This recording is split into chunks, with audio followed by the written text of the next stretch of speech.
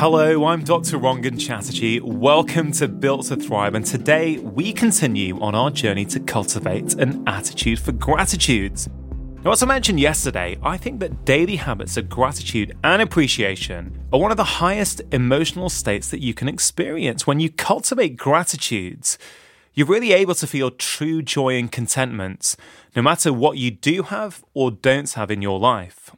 Yesterday, we talked also about ensuring we don't lose sight of the good things in life, because when we're busy, when we feel overwhelmed, we often end up focusing on the things that we regard as bad. So a daily practice of being grateful for the small things in our life can be incredibly powerful and beneficial. So yesterday I asked you to think about 3 things that you were grateful for. How did you find it? Was it quite easy? Did you think you could have made a list of 5 or even 10 things? Or were you someone who actually struggled to think of even one?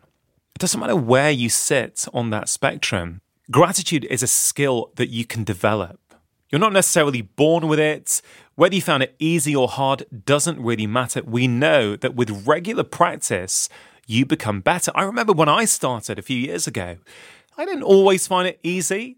But these days, because for many years now, I've been doing it regularly on a daily basis mostly, actually I find it very easy, and often there's 5, 6, 7, even 10 things that I can easily call to mind for which I'm grateful for.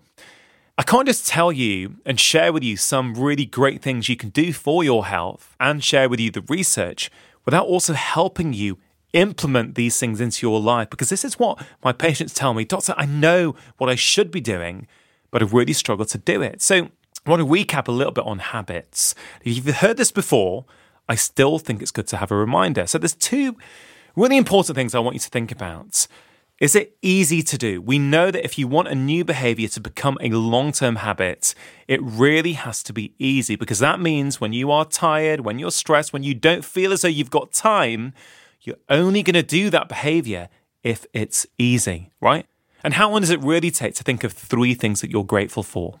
Yes, it depends on how easy you find it, but it could be 1 minute, it could be a maximum of 5 minutes. Well, it's really easy to fit into our day. The second most important thing about behavior change is, where are you going to put that habit into your day? This is one area that I find that many of my patients skip. They don't give conscious thought as to where this is going to go. And as we've already discussed on Built to Thrive, if you can stick on your new behavior onto an existing habit, you are much more likely to make it stick. So what do? So every night at the dinner table, it's usually my wife, myself, and my 2 children, my 11-year-old son and my 8-year-old daughter. And as part of our evening dinner, we will go around the table and we'll all answer 3 questions. What's one thing I've done today to make somebody else happy? What's something somebody else has done today to make me happy? And what have I learned today?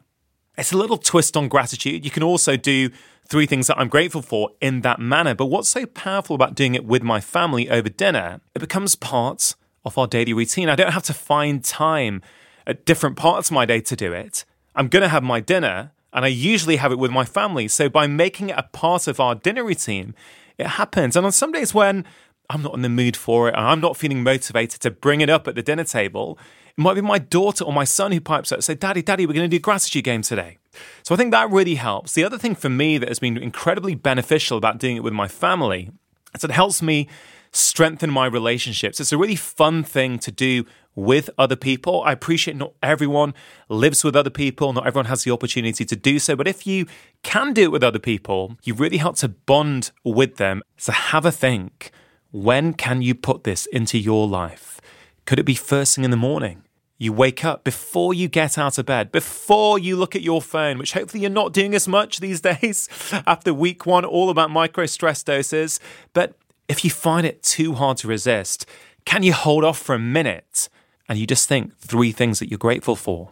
Or will it be while you have your morning cup of tea or coffee? You're sitting maybe at the kitchen counter, instead of jumping onto Instagram, maybe you can just have a think about 3 things that you're grateful for. Will it be when you finish work and you close the laptop? Think about 3 things that you're grateful for. It will just shift your attention from the negatives that may have happened in the day and move them really gently and compassionately towards the positives. It also works really well in bed at night as the last thing before you go to bed, thinking about 3 things that you're grateful for. And for many of us who struggle to sleep, it's often because we have anxious and negative thoughts before we go to bed, which are whirring around our mind. A simple practice of gratitude can be so beneficial for so many people. So have a think, when and where can you bring gratitude into your life? Make a mental note. That is all I'm going to talk about for today. And tomorrow, we're going to expand our daily practice of gratitude a little bit by looking at a practice of loving kindness meditation. A big, heartfelt thank you for listening. I'll see you tomorrow.